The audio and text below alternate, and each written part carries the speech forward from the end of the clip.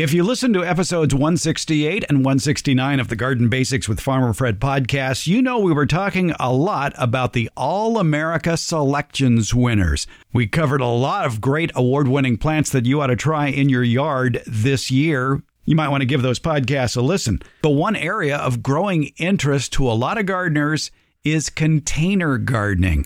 With Diane Blazak, we started talking about small hot pepper varieties, and that quickly evolved into a discussion of container plant gardening. Speaking of hot peppers, have you heard about the hot pepper with no hot?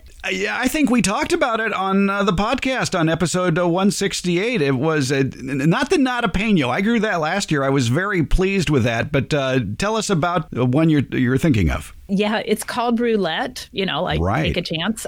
Pepper roulette, it's a habanero pepper, but it has no heat. So for all of us who would not be able to handle the heat, we actually now know what a habanero tastes like because we can use roulette and eat it, get all the flavor, and not have all that spice.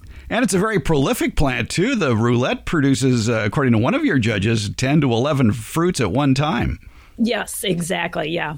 And it looks like a habanero, which for those who are have sensitive taste buds would be off-putting right away. But you have to trust the label on this one and taste it. Yes, exactly. But then on the other end of the spectrum is one of our new peppers called Quickfire. Guess what? Yeah, it is really hot. It's a Thai type of pepper. So it has that plant with the upright kind of small peppers on it. But here's what's really cool about that is we talked about the Patapino. We are now trialing in containers, and Quickfire is one of the first ones that we trialed in a container and knew that it grew great and still had fantastic yield, even though it was grown in a container. So that one is definitely hot.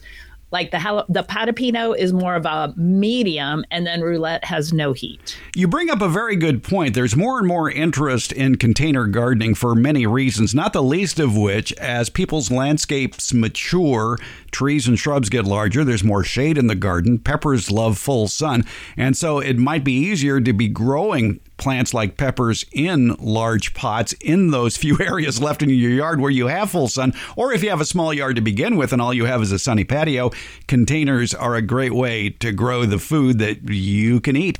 And let's talk a little bit about those container trials that you conduct. What is the minimum size container that you would trial these in? Well, when we started trialing flowers, we requested that everybody trial in like a 14 or an 18-inch container. But then when we started trialing the edibles, it really depends on what they are growing.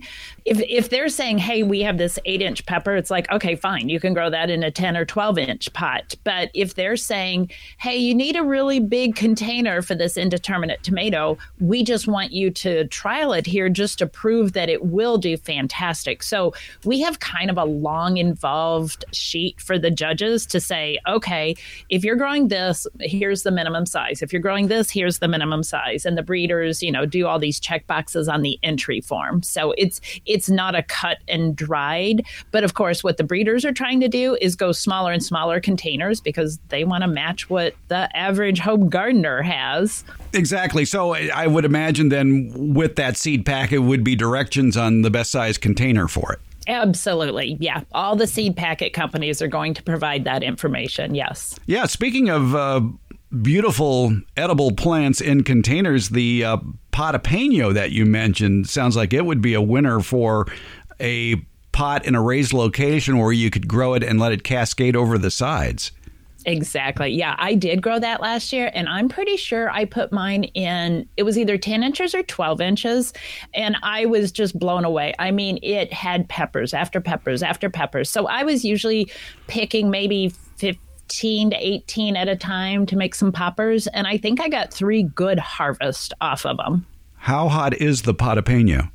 It's not bad. It's not. I mean, it's very much like a typical jalapeno. Yeah, so it's not burn your tongue hot. It's just got some nice spice. So I put a cream cheese and sausage mixture. I do not use the hot and spicy sausage, put it that way. I put a mild sausage inside the Patapino for a nice kind of even keel, just a little bit of spice. If people want more information about All America Selections winners, where should they go? Our website. We have 2 different URLs that both direct you to the website, so hopefully one of these is easy to remember. One is all-americaselections.org, so ALL-americaselections.org, and the other one is AASwinners.com.